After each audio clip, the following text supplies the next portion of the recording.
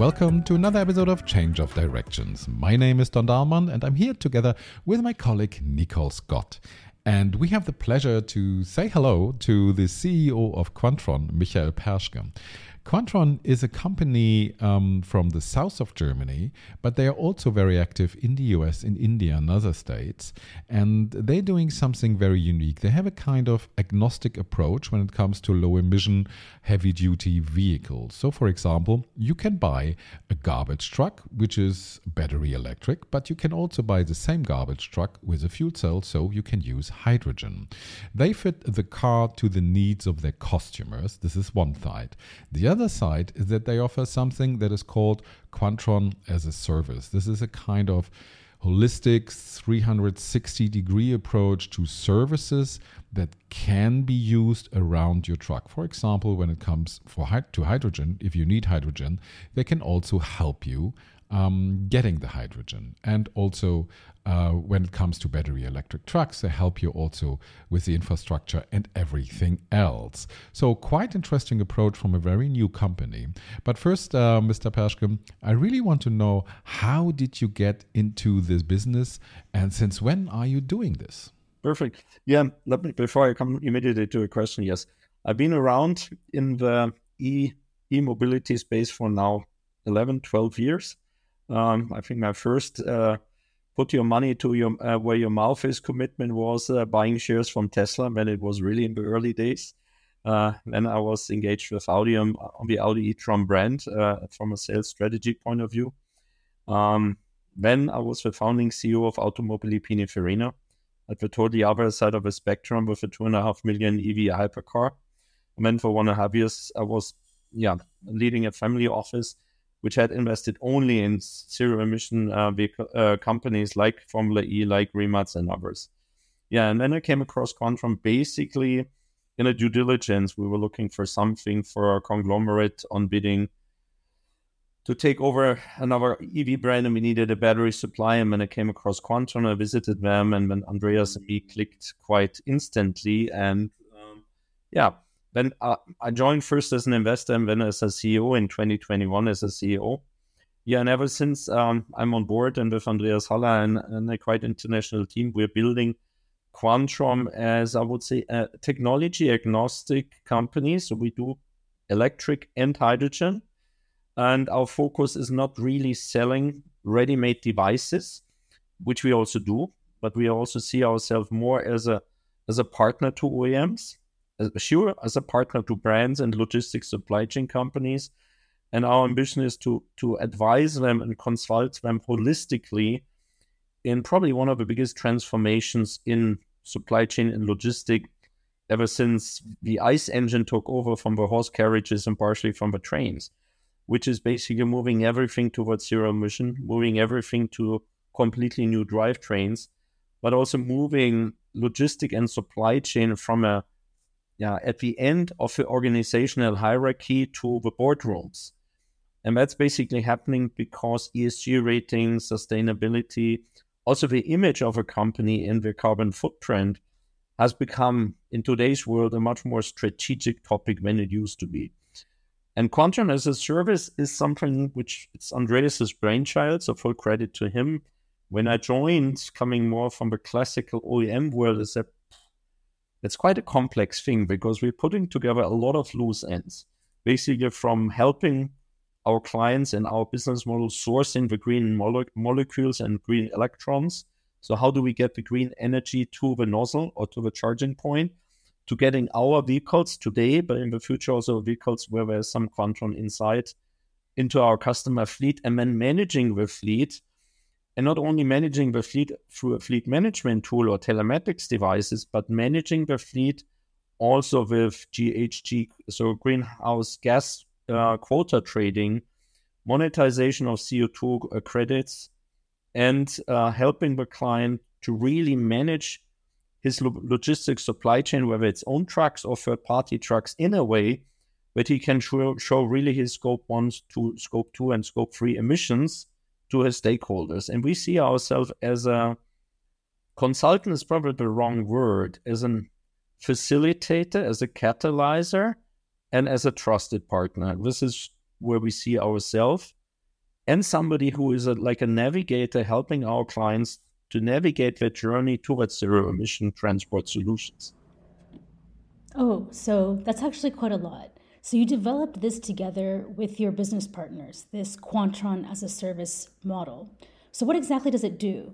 So for example, if I buy a hydrogen truck from Quantron and you also book the Quantron as a service, what exactly is this going to do for me? Where we are currently building pilots with our clients is really, you buy in 2024 a price for a kilometer. The price includes the truck, the services, and the energy.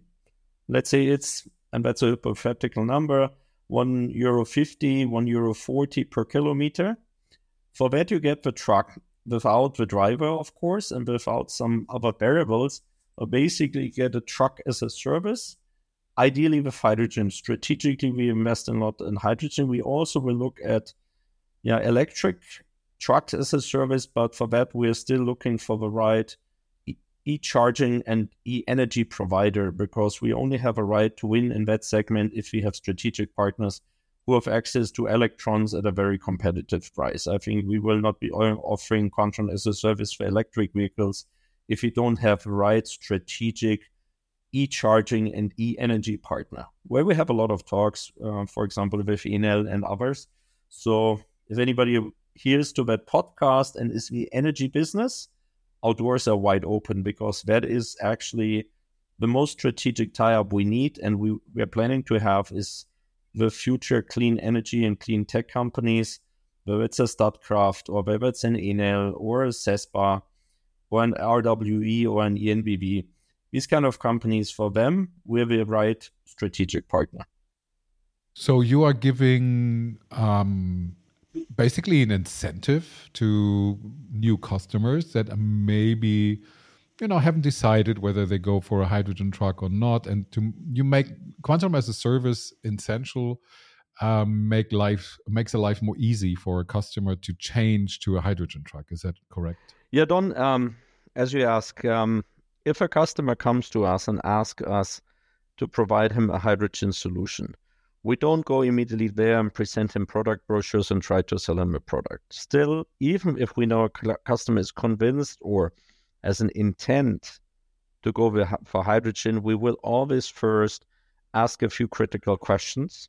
As I said, drive time, duty cycle, whatsoever, before we recommend solution. And this is the journey we've been through with IKEA, from 60 delivery trucks. And we're very proud that the first light commercial vehicle registered in Europe last week was a Quantron truck going to IKEA Austria, because they needed something to go off country, Tyrol, Vorarlberg, longer drive times, more clients, further distances. And we really, really like to work with IKEA, because they have really put their money where their mouth is. And they're not shying away from doing technology innovation investments to really prove that by end of 2025, all last mile deliveries in Europe have to be zero emission. And for that, they're willing to experiment. And that's kind of, that was a lucky find. They found us. They were asking about the hydrogen truck. We ended up with the electric. Now we deliver the hydrogen truck. And that's a perfect customer journey. Start analyzing, start testing, deliver a solid solution, convince their clients, and then they stay with us. But this Quantron as a service, I mean, I see it from the customer perspective, but is it also something like an OEM should consider, like booking your service for their clients? It's a very good question. You're a very smart observer, yes. See, what we're doing today is we try out Quantron as a service with our Quantron vehicles. I just came back from India. I don't know if you had a chance. We had a very successful launch. We're launching an OEM agnostic, technology agnostic platform business where Quantron is just, let's say, the first shareholder and one of the first clients, but that enablement platform, which is kind of, I would call it, if Quantron is the iPhone plus the iTunes plus the iOS plus the Deutsche Telekom plus Netflix, just to make it very abstract, what we launched was now the iOS or the iTunes services. And that can be basically in the future also be used by other OEMs. We can either provide Quantron as a service, and maybe at some point it will have a little bit more open name to other OEMs. And we had a discussion in the US with a truck manufacturer who wants to focus on hydrogen trucks, but sees it as super complex to build this ecosystem. They want to share the ecosystem with someone. And there it could be that they provide the truck, we provide the platform, and together we deliver the 360-degree service. And we will, in the future, offer to our clients also third-party trucks on our platform where we do, let's say, the services, but we might have the hardware from somebody else. So as you said, you're agnostic. So this would mean that you could just sell the platform and not the truck that you're producing. Is that right? I would say in 2025 latest, this can be a very real scenario. But before we try to pitch it to our OEMs, we need to make sure that, we get through all the little bits and bytes which you have to resolve, that it's a super seamless product. And we want to prove that. The good thing is we are an early mover. There are not many players, right, in that market, especially in Europe, with us. So we have a first mover advantage. We get, of course, today appointments with clients because we got to know about Quantron through the truck. Then we explain the model. Then we realize it's interesting. Then they start engaging with us.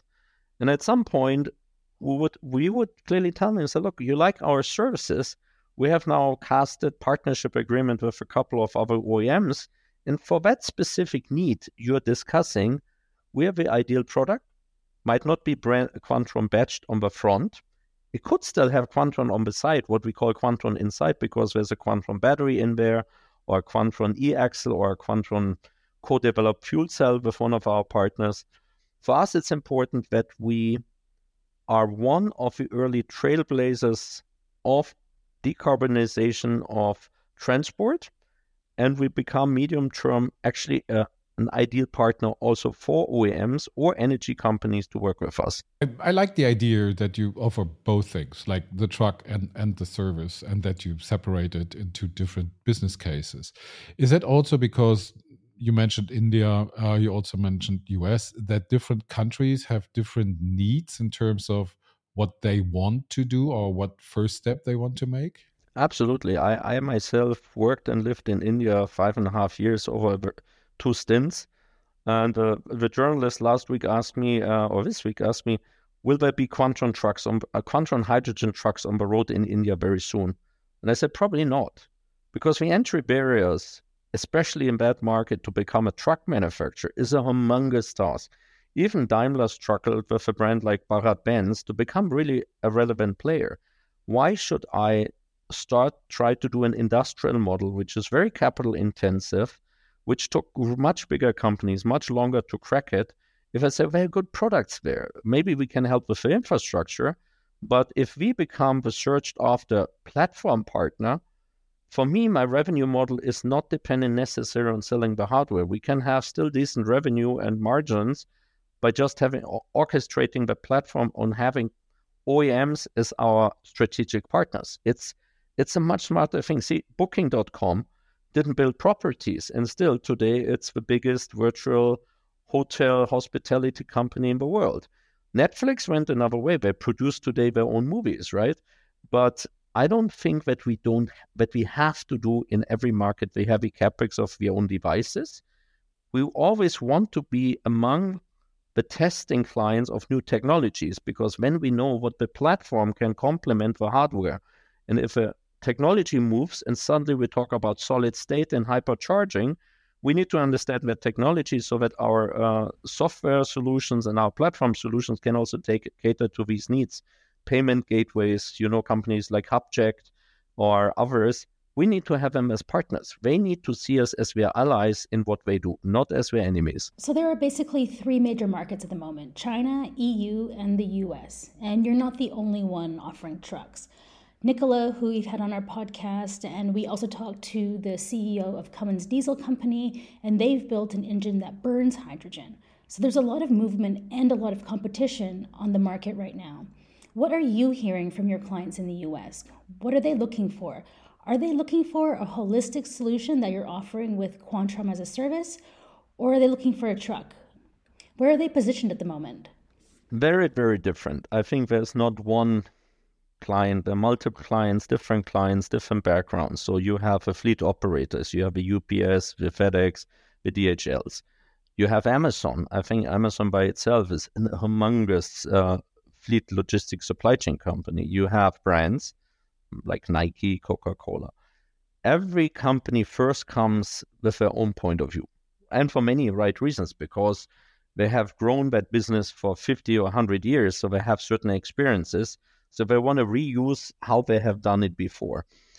Some companies move. Where in the past they had independent logistic hauliers, and they realize if they want to go fast on the decarbonization, they might need to insource some of it, own some of the trucks, or be more mandating it. So things are changing. This is what IKEA did in Europe. They mandate today the vehicles, and if a supplier doesn't want to use electric vehicles, they change the supplier, they change the haulier, the service provider. So I think you see companies who come with different mindsets. Some say, look, just give me the truck. I sort out everything myself. We had that also in Europe. Some grocery companies thought they are masters in purchasing. They say, okay, then take the truck, have fun. And then they realized they cannot achieve the same pricing as us because they have no leverage on buying hydrogen. So you cannot say that there is the same client and you can develop a playbook and then copy paste it as a cookie cutter approach. But you see tendencies. You see tendencies that companies look for a more holistic solution because zero emission first and then hydrogen electric second are complex. And to buy a truck and fill it with diesel is a fairly easy, straightforward job. Doing the same job with a zero-emission technology requires more domain expertise. So I wouldn't say that they have already changed 180 degrees, but you see more openness to a more holistic model. But of course, as you rightly said, US is a huge market. It's a very diversified market in regards of offering structure, demand structures. But, and you said that rightly, but they are more open to hydrogen now, especially with the Inflation Reduction Act, with what the Biden administration is pushing. Also, in a way, they are not so dogmatic. We are here in Europe discuss a lot still about the efficiencies. Electric is more efficient than hydrogen, which to some extent, if you take a single-sided view, could come to that conclusion. The Americans are more pragmatic. They say, I have long distance. There is no EV charging. I need probably 7 EV chargers to do that long distance. I need only 2 hydrogen fueling stations. Where are the hydrogen fueling stations in the build-up? I get my carbon accounting credit. Okay, I go for it. It's an easier decision-making process. They are more technology open now, thanks to what the Biden administration has done. They look for solutions which are much faster scalable. Here in Europe, we talk 1 truck, 5 truck, maybe 50 trucks, 200 trucks. In US, we talk, give me 20 trucks, I try them out, then I give you 500, then I give you 5,000. So it's more fun, it's more challenging, it's more demanding, but it can be more rewarding. In terms also, of course, potential new clients that are waiting for you. When you look like globally on what had happened or what has happened with hydrogen in the last 3 years, let's say, or 4 years, there is certainly a trend towards hydrogen. China is investing a lot. There are a lot of Chinese companies who are rolling out a lot of trucks. And also, as we just talked briefly about the US, where do you see hydrogen positioning itself in the future? Because there are still obstacles. You still have the problem with the fuel cell. You still have also, and this is a main problem, where do you get green hydrogen? So where do you see hydrogen developing in the next couple of years? I would say I have a decent knowledge on hydrogen in the transport mobility space. But when I talk on macro terms, hydrogen probably got a real credible boost or a further boost really in Europe, to a large extent also through the Ukraine crisis. Because suddenly we realized we need other sources of energy carrier, but also other sources of how to farm energy. And hydrogen will not be the single silver bullet to solve decarbonization or to solve energy crisis. Will never be. Hydrogen is a more complex energy solution than is electricity. Yeah, it is. Does it have advantages? Yes. Hydrogen has one advantage, which electricity is difficult. You can have a different location where you produce it and store it and where you consume it. And especially the time of production and the time of consumption in the electricity space is a challenge. You have a grid, you have energy production. If the grid doesn't need your energy goes waste. And if you have overproduction of green energy, and you have it today in Spain, then you can store that over energy, for example, in molecules. And then you can use these molecules, store them, transport them, and consume them at a different time. One of the technicians, I don't know if this was Hyundai or Toyota, said it's a bit like milk and cheese. Milk you have to consume fairly fast, otherwise it spoils. And cheese is, once you produce cheese, you can store it and keep it for quite a long time and then consume it at a later date. It's of course very abstract, it's a little bit humoristic, but it's fundamentally not so wrong. Hydrogen has ability to store energy and make it available when you need it again. When you have gaseous or liquid, again, a lengthy philosophical discussion, and both have their rights. And you have even ammonia, green ammonia. So I think it's a complementary technology, a complementary energy carrier. It doesn't substitute electricity, but it transforms electricity in a different form of potential consumption. And I think that's where hydrogen gets an edge. And it's not going to be Europe who's going to be the huge hydrogen producers. It's going to be the MENA region. Why?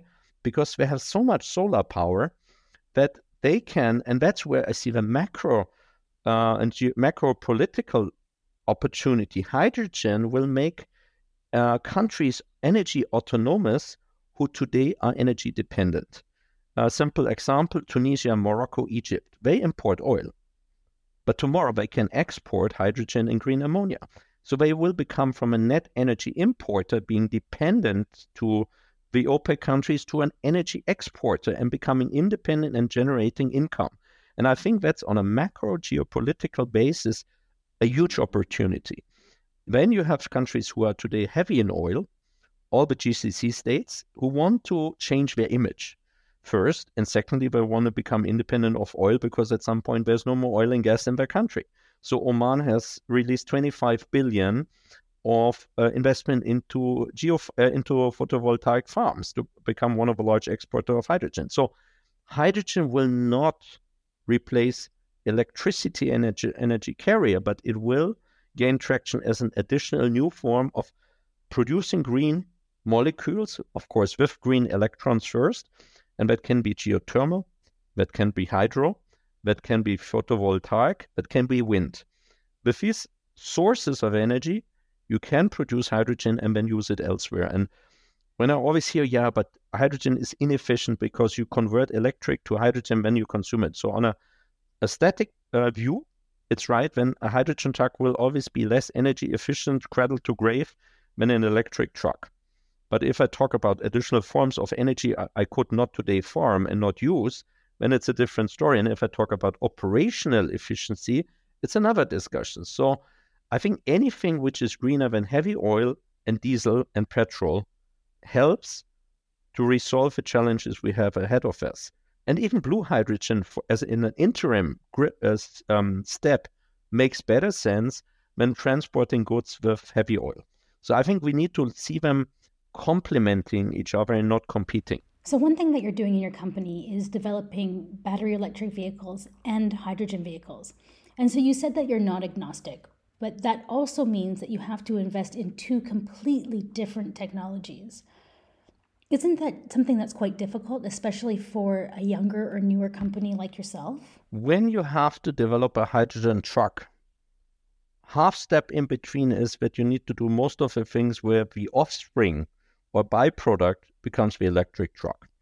Yeah, because whether you have a hydrogen truck, means the fuel cell powered and hydrogen tanks, or you have an electric truck. The big difference is that in the electric truck, you have more batteries, You might have a e-axle or not, depending on the size. And then the battery is the main source of energy. So the batteries are bigger. A hydrogen truck basically stores most of the energy not in the battery, but in the tanks.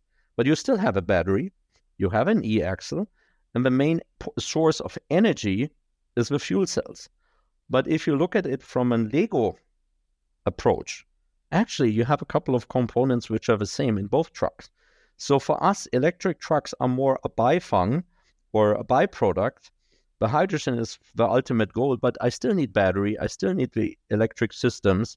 So for the core products we have, for our heavy as well as for our light, we always have both versions, because once we've done the hydrogen, the electric is kind of a step in between, which you have to do anyway from a development point of view.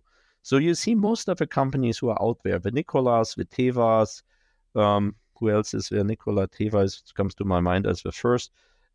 Most of them have both, because it's kind of halfway, you anyway get the EV product. So I agree with you. With today's world, you need to understand the electric drivetrain and add the hydrogen in the tanks, but they overlap, and the overlap is probably 60-70%, is kind of commonalities.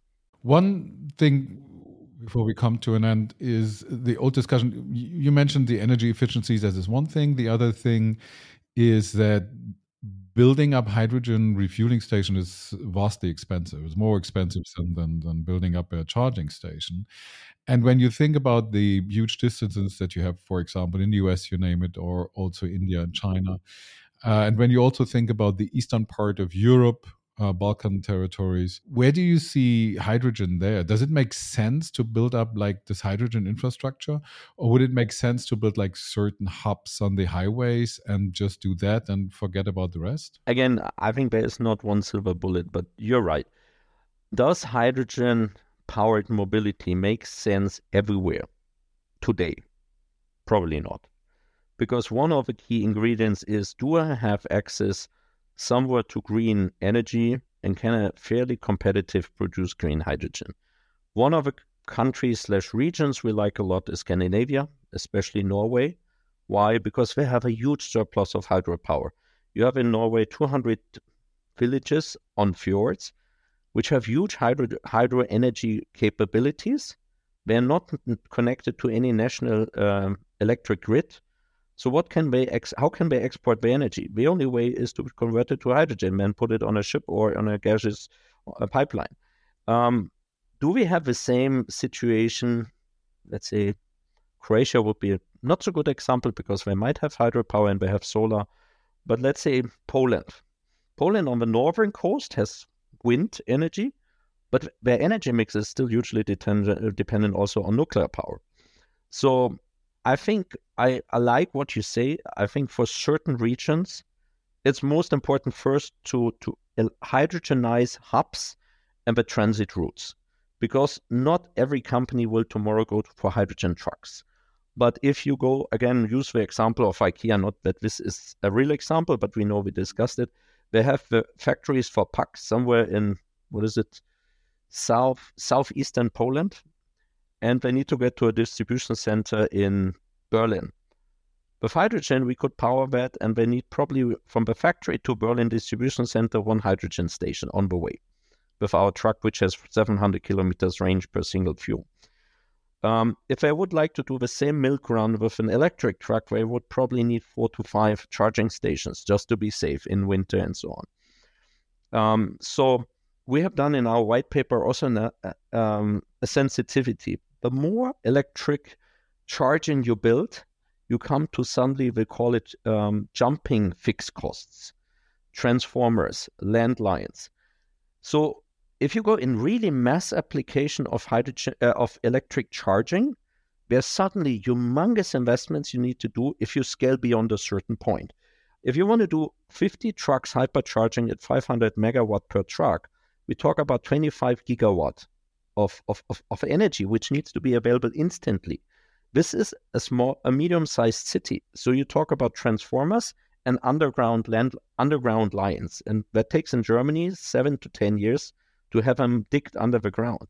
So it's not that it's equally scalable, and that's why we believe focus on the corridors, focus on hubs, and focus on producing green hydrogen where we have potential surplus of energy or it's easy to transport. So Spain is an amazing example. I mean, you know it better than me. I think last week or week before last, Spain was completely 100% running, completely on renewable energy, and mainly on photovoltaic. They shut off their windmills because they had surplus of energy. We didn't know what to do with it. They had more sustainable energy in Spain than actually Spain consumed at a certain given point of time. And it was during the day, not during the night. So these countries, so Iberica is super suited to in the future produce with a surplus of installed capacity, hydrogen and green ammonia or green methanol, and then export it. And I think this is where the world is different. The world will develop in multiple energy ecosystems. And the GCC or MENA region for me is predestined to move to electric and hydrogen because of nearly unlimited and super efficient photovoltaic capabilities. Norway has a huge potential for hydropower, including the hydrogen part of it. So does Canada. There's lots of hydro energy in Canada and again goes waste. So I think hydrogen will never be bigger than the electric energy sources, but it will take a much bigger part of the sustainability journey. That was the CEO of Quantron, Michael Perschke. Thank you so much, Mr. Perschke, for your insights and what kind of tools you have developed to help your clients with the transformation from diesel trucks to low emission or even zero emission trucks.